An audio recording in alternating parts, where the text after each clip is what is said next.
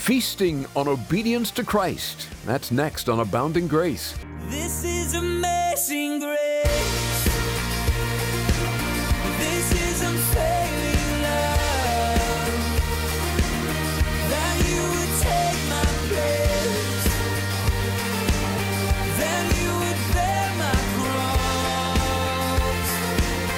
You laid down your life. That I would be set free. Oh, Jesus, I sing for all that you've done for me. Hey, thanks for hanging out with us here at Abounding Grace. Pastor Ed Taylor will join us in a moment, and we'll be continuing his verse-by-verse study in John. We're going to key in on this phrase found in chapter 4. The woman left her water pot. Pastor Ed believes this communicates something significant to us about her response to the gospel, a response each of us should have as well. Take your Bibles, open them to John's Gospel, chapter 4. John's Gospel, chapter 4. You'll recall in the very beginning of our study of chapter 4, in verse 3, Jesus, it said, left Judea, the area of Judea, and departed again up into the Galilee region. But he needed, it says in verse 4, to go through Samaria. In our previous studies, we found how significant that was. The journey from Judea to Galilee or Galilee down to Judea was a much faster journey through Samaria. But because of very strong, ingrained both ethnic and religious prejudice, the Jews and the Jewish leaders and the religious leaders would take the long way around. They would avoid Samaria. They would stay away from Samaria. I mean, if you looked at the category of people, the Samaritans as a people group were probably just below lepers in the minds of the Jews of the day. That's what they were taught, religiously and ethnically. They were prejudged, or the word that we would use today is that they were the objects of severe prejudice. But not so in the heart of Jesus. Jesus came not to show us religion, but to show us relationship, what it really looks like. That's why studying through the Gospel of John is going to be so glorious, because even some of your own religious stereotypes, things that you've picked up, things where in your life and mine, we may want to be more religious than we want to be like Jesus, and he's going to blow that out of the water if you allow him. He's going to show you what it really looks like. He needed to go through Samaria. It was unusual. It wasn't normal. It wasn't even culturally customary. But Jesus needed to go, and we know why he needed to go. First of all, he had an appointment with a woman. There was going to be a woman at the well. Nobody knew. The disciples didn't know. Jesus knew. But not even the woman knew that her life would be forever changed by this rabbi, by this teacher, by God in human flesh, who decided, according to the will of the Father, that he must go. He needed to go through Samaria. And he met this woman at the well, began to speak to her about the issues of life. First, they were sort of bantering back and forth about water and thirstiness and spiritual satisfaction. And then Jesus got to the heart of the matter in her life. Hey, go call your husband. Oh, I don't have a husband. And Jesus said, I know you don't have a husband. I know that you've had all these husbands in your life, and the guy that you're living with right now isn't your husband. I know all about you. I know about the emptiness in your life. I know how you've gone from relationship to relationship. I know how the men have taken advantage of your weakness, and you've gone from man to man, and now even the guy you're with isn't willing to marry you. He isn't willing to do the right thing. I know all about you. And it was in that moment that she realized, wow, I think you're a prophet, she says in verse 19. And Jesus began to teach her about true worship. Jesus began to unveil to her true living water. And I believe by the time we get to verse 26, or in verse 25, the woman said to him, I know that Messiah is coming, who is called Christ. When he comes, she says, he will tell us all things. And Jesus said to her, I who speak to you am. And that word he is in italics. And in a different Bible study, we'll get through all the I am statements in John. But sufficient for now, Jesus declares to her, I am your Messiah. I am God. And I believe it's in this moment a spiritual transaction took place. She was born again. Now with that in mind, verse 27 now picks up where we left off. At this point, So Jesus and the woman are still talking. She is dramatically changed by the teaching and the word of Jesus, her agreement. And I believe all the things that were necessary for salvation, repentance and belief and confession, are all happening here in her interaction with Jesus. And it's at this point that the disciples come. And they marveled, it says. If you like to circle words in your Bible, you can circle the word marveled. It literally means they were amazed. Because not only was it not culturally customary to go through Samaria for a Jew, it was also very culturally uncustomary for a Jew to talk to a woman. And on top of that, and these are all unfortunate truths of the day, not the heart of God. And on top of that, he wasn't just talking to a woman. He wasn't just talking to a Samaritan woman. He was talking to a Samaritan woman with a past, a sexually promiscuous past. So they're amazed. They're amazed that this is taking place. And yet they kept it inside, it says. They were marveled that he talked with a woman. Yet no one said, "What do you seek?" or "Why are you talking with her?" Then verse 28, the woman then left her water pot, went her way into the city, and said to the men, "Come, see a man who told me all things that I ever did. Could this be the Christ?" Then they went out of the city and came to him. While Jesus is talking to this woman, the disciples were probably in the region gathering supplies, food primarily, and they returned marveling and startled and in amazement. And with the disciples coming back, as you look at the scene as it unfolds, the disciples are coming back, the woman takes off and leaves just Jesus with his disciples.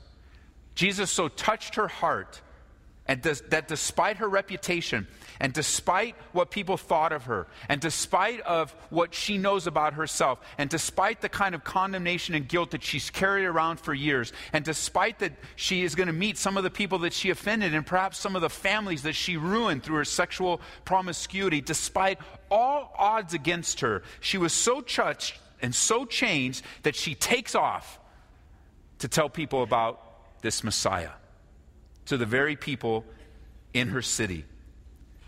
Now, there's a phrase here I want you to see, and I don't want you to miss it in verse 28. It's very significant for this woman, and it's very significant for us. It's the phrase, the woman left her water pot. The woman left her water pot. It's very important to see this. Because I think in this interaction, we see two mistakes that are often made by new believers, and even believers that have been walking with Jesus for a while. Two significant mistakes that we can avoid by just seeing how this woman responds to the gospel. The first mistake I see is that many fail to leave their water pot behind. Their water pot. What are you talking about? I don't have a water pot. If I have a pot, it has a plant in it, or I'm cooking. What is a water pot? Well, here it's very symbolic. Because if you put the water pot into the woman's hands, it becomes very descriptive of her life. This was her daily life. She would need to return regularly to get water. And we've already learned she had to go in a time when nobody was there because of the offense that she caused. And this was her daily life. She would take her water pot, she would go to the well, she would draw water, and she would take it back. She would use it, she'd have to go back. The water pot is a great picture to us of our lives, our daily routine of life. And there are no doubt things in your life, there are no doubt people and patterns in your life and routines that must be left behind in the name of Jesus. If you fail to leave your water pot behind, if you fail to leave your past behind, it will cause you great difficulty in life. It will be very hard. It will make life harder than it already is. I mean, you think of what the Bible, how it describes salvation. The Bible describes salvation as you and I being new creations in Christ. Old things have passed away. Behold, all things have become new. So maybe that water pot represents to you the old party lifestyle. You need to leave your water pot behind. Maybe it describes the party atmosphere, but you didn't go to parties. You just went drinking and partying in your own life. Like you just love to get drunk or whatever it might be. You need to leave your water pot behind. Maybe there's some relationships, some ways of thinking even. You need to leave your water pot behind, because if you don't, it's going to cause you great trouble. Here she leaves her life behind. This was her life. We aren't told that she has 2 water pots. We're not told she has 5 water pots. We're not told that this is it. This is all she had. She comes to the well, and Jesus even talks to her about, you're coming and getting water all the time, but I got a water you'll never have to come back for. And she goes, well, give me the water, because I don't want to come back. I don't want to come back. And yet, when engaged with Jesus, she leaves her water pot behind. Listen, repentance requires you to leave your past behind. Repentance, in its very definition, means to turn away from. Problem is that the water pot is so significant to us. For some of you, that water pot of your past, you've put so much time and so much energy into it, it's very hard for you to leave it behind. There are those that respond to the gospel.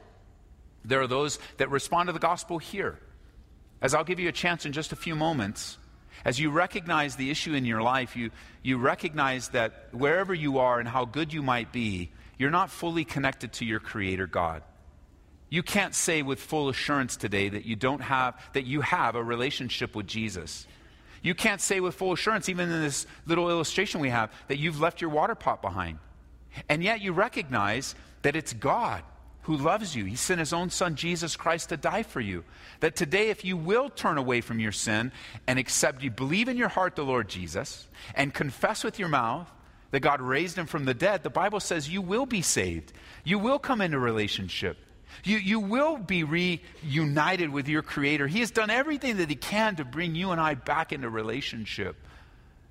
There are those that will respond to an invitation like that. On occasion, I'll say, raise your hand, so people raise their hand and we'll pray.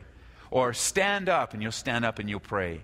Or on occasion, come up to this front here and we'll pray for you here. And there you are walking up. And you have such a huge emotional experience. And let me just say, it is an emotional thing to recognize the issues in your heart and just to be enamored with the love of God. How can you not? Love is an emotion. How can you not have an emotional experience with God when he's drawing you to himself? And there you are in the moment. This section of the Bible study touched you, or somebody was teaching you or telling you about the things of God. And here with just the invitation, you're touched. It's amazing and it's wonderful. But listen, I need to warn you. Emotion is not enough. An emotional experience does not save you. An emotional experience doesn't forgive you of your sins. Many have an emotional experience with God and go right back into the sinful life that they lived before with no change. Or many will have an emotional experience with God and then think, well, I can add God to the kind of life I was already living, when God says no. God says it very clearly. Jesus says, you be holy as I am holy. And that word holy represents a set-apart life. You have to leave your water pot behind. You can't carry it around. That's why later on in the New Testament, we'll be told and exhorted to when we're running our race, when the Bible describes our relationship with God as running a race, you know what he says? He says, lay aside every weight and the sin that so easily ensnares you. Can you imagine trying to run a marathon with a backpack of 50 pounds on you? Or think about this way. You're going to run the marathon, you've been training all this time, and you show up with your water pot. And you're going to start running, and you're like, whoa, man, this is getting heavy. This is getting heavy. And people are throwing their trash in it, and you're like, man, I got to leave my past behind. It could just be, I mentioned all kinds of behaviors, but let me refer to the water pot as something different. Maybe it's just a bucket of regret that you keep carrying around, of guilt and shame. Listen, friend, Jesus Christ took your guilt and shame upon himself. You don't need to carry the water pot. You need to leave it. She leaves her life and her livelihood and everything about the here and now behind for the sake of sharing the work of God in her life. We call that, there's a word to describe this excitement. It's the word zeal. She is zealous and excited. And she doesn't care what people think about her. And she doesn't care what her reputation is. She doesn't care how people are going to respond. She knows that Messiah has come to their... It was no ordinary visit that she had at the well. This was no ordinary man. It wasn't just a man, and it wasn't just a Jew. This was God in human flesh that just touched her life. And I believe one of the big mistakes that new believers make, and newer believers make, and even some of those old-time believers make, is you fail to leave your water pot behind. You've got to leave it back. Secondly, Another mistake that's made is that we fail to tell people immediately about Jesus. These are the two things I see in this episode in her life. She immediately leaves her water pot behind, and she immediately tells somebody about what God has done in her life. Can I ask you a question? I'm going to anyway. When's the last time you told someone about what Jesus has done in your life? When's the last time you've had a conversation, not about politics, that's so easy for you. Not about football, that's easy for you. Not about cars, not about hobby, not about knitting, not about the newest book, not about the new store that opened up. When's the last time you had an easy, free-flowing conversation about the work and the presence and the power of God in your life? You see, that's a great mistake for us, to not share what God has done in our life continually. He didn't just do something back then. He's working in your life right now. His faithfulness is new. His mercies are new every morning, the Bible says. What a powerful and encouraging thing that's happened. And understand this. What is happening in her life right now? What's happening in her life, she didn't sit in an evangelism class like some of you are going to do. She wasn't sat down with some materials and a Bible and getting some instruction for how to share the gospel, but it was very natural. Let me show you, because this is really cool. Turn back to chapter 1 real quick here and look at verse 39. Nobody taught her how to do this. It came very naturally. It's very natural for you if you obey the Holy Spirit's promptings. It's the same thing that happens when you invite someone to church and you hand them a card and say, hey, you need to come to church. Just come. You can come with me. I'll meet you there. We'll meet in the cafe, or come to church and hear the Bible.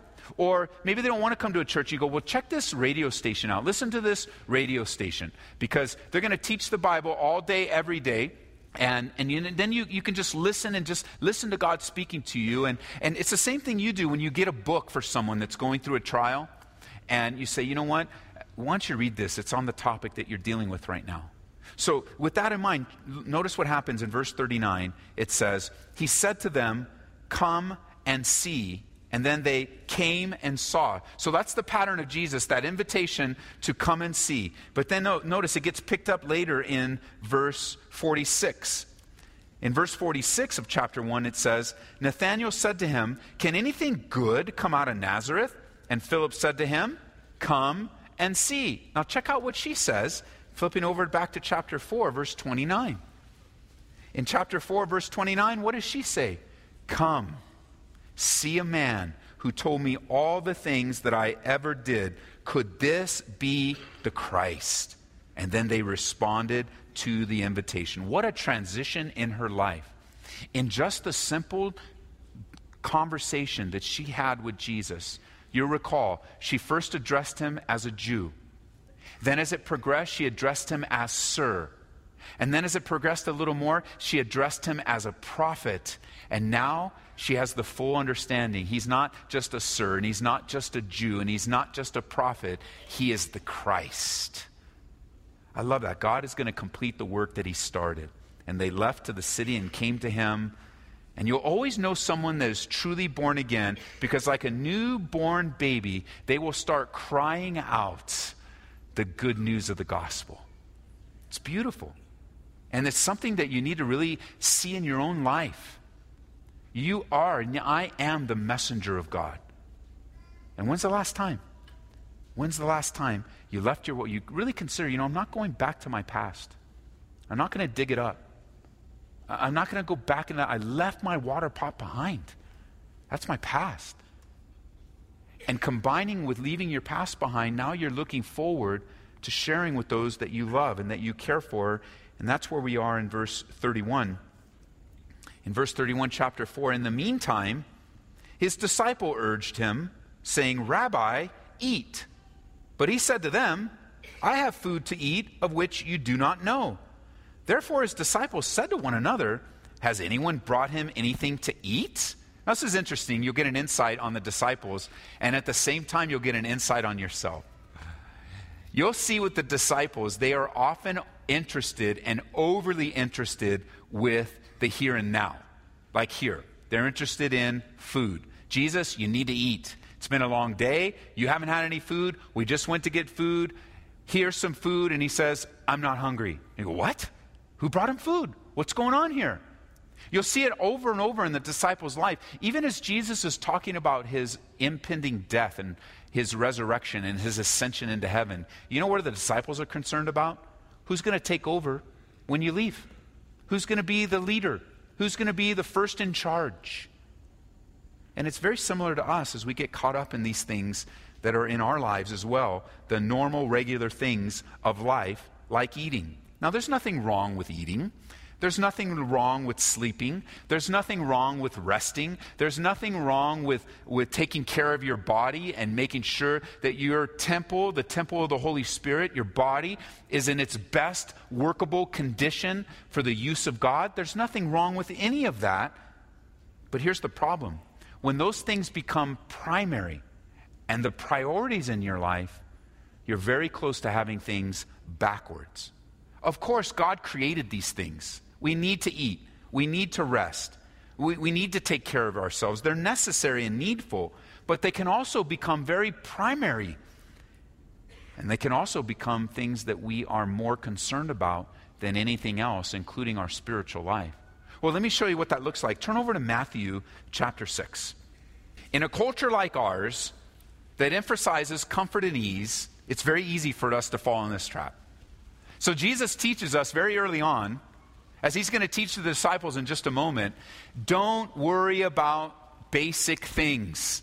Don't be overly worried about them. Don't be overly concerned. Don't let them be a priority in your life. Make sure the kingdom of God is first. Make sure the kingdom of God is first. You'll hear that in Jesus' lips. You've got to seek the kingdom first. Don't worry about these things. Don't be overly concerned. So pick up with me in verse 25 of Matthew's Gospel, chapter 6. Jesus says, "Therefore I say to you, do not worry about your life, what you will eat, what you will drink, nor about your body, what you will put on. Is not life more than food, and the body more than clothing?" These are heavy words in a culture like ours that emphasizes the body, that emphasizes how the body looks, that emphasizes the outward, the clothing, and the food. Just me mentioning food right now, you guys are thinking about food. You're checking your watch. What time's lunch? Hey, honey, did you get and Chipotle burritos are flying through the room right now. You're thinking about what's for dinner. I left something on the crock pot. Did I add this? Food is, we have channels now. It's all about food. And food. Food is wonderful and it's great, but it can become an obsession. It can take priority in a person's life. Clothing, same thing with clothing. It's always that emphasis on the outward. Have the latest, have the greatest. Life in general can really take our attention. Something that's temporary, our life, can take priority over something that's eternal, the kingdom of God. And so Jesus says, don't worry about it. Don't be overly concerned. He doesn't say not to be concerned. He says, don't worry about it. This is Abounding Grace, and Pastor Ed Taylor is our Bible teacher and the pastor of Calvary Church in Aurora, Colorado. You can hear these radio programs on our website anytime of the day or night at aboundinggraceradio.com. Another way to grow on the go is by downloading our app. Search for Ed Taylor. And we have a couple of podcasts as well. You can listen to Abounding Grace and Lead to Serve wherever you get your podcasts. By the way, that's Lead, the number 2, Serve. In it, Pastor Ed discusses the value of servant leadership. Today we want to tell you about Pastor Ed's book, God's Help for the Troubled Heart. I don't have to convince you that people are suffering in large measure all around us. And maybe that someone is you. With a war going on, rising inflation, gas prices through the roof, and a virus that doesn't seem to go away, many are anxious and greatly troubled. Well, God wants to meet you right where you're at. And this book will remind you that Jesus will bring you through your trial, and you're not alone. Request a copy of God's Help for the Troubled Heart today. Maybe order an extra one, too, and give it to a friend. We'll send it to you for a gift of $25 or more to Abounding Grace. Call 877-30-GRACE. You can also order it at calvaryco.store on the web. And please remember that your gifts help to make this program possible. We look to the Lord to provide for us. If He's leading you to take an active role in the ministry through either a one-time gift or ongoing support, please visit us online, aboundinggraceradio.com or call 877-30-GRACE. And be sure to join Pastor Ed Taylor next time for more teaching from the book of John. That's right here on Abounding Grace. This is amazing grace. This is unfailing love. That you would take my place.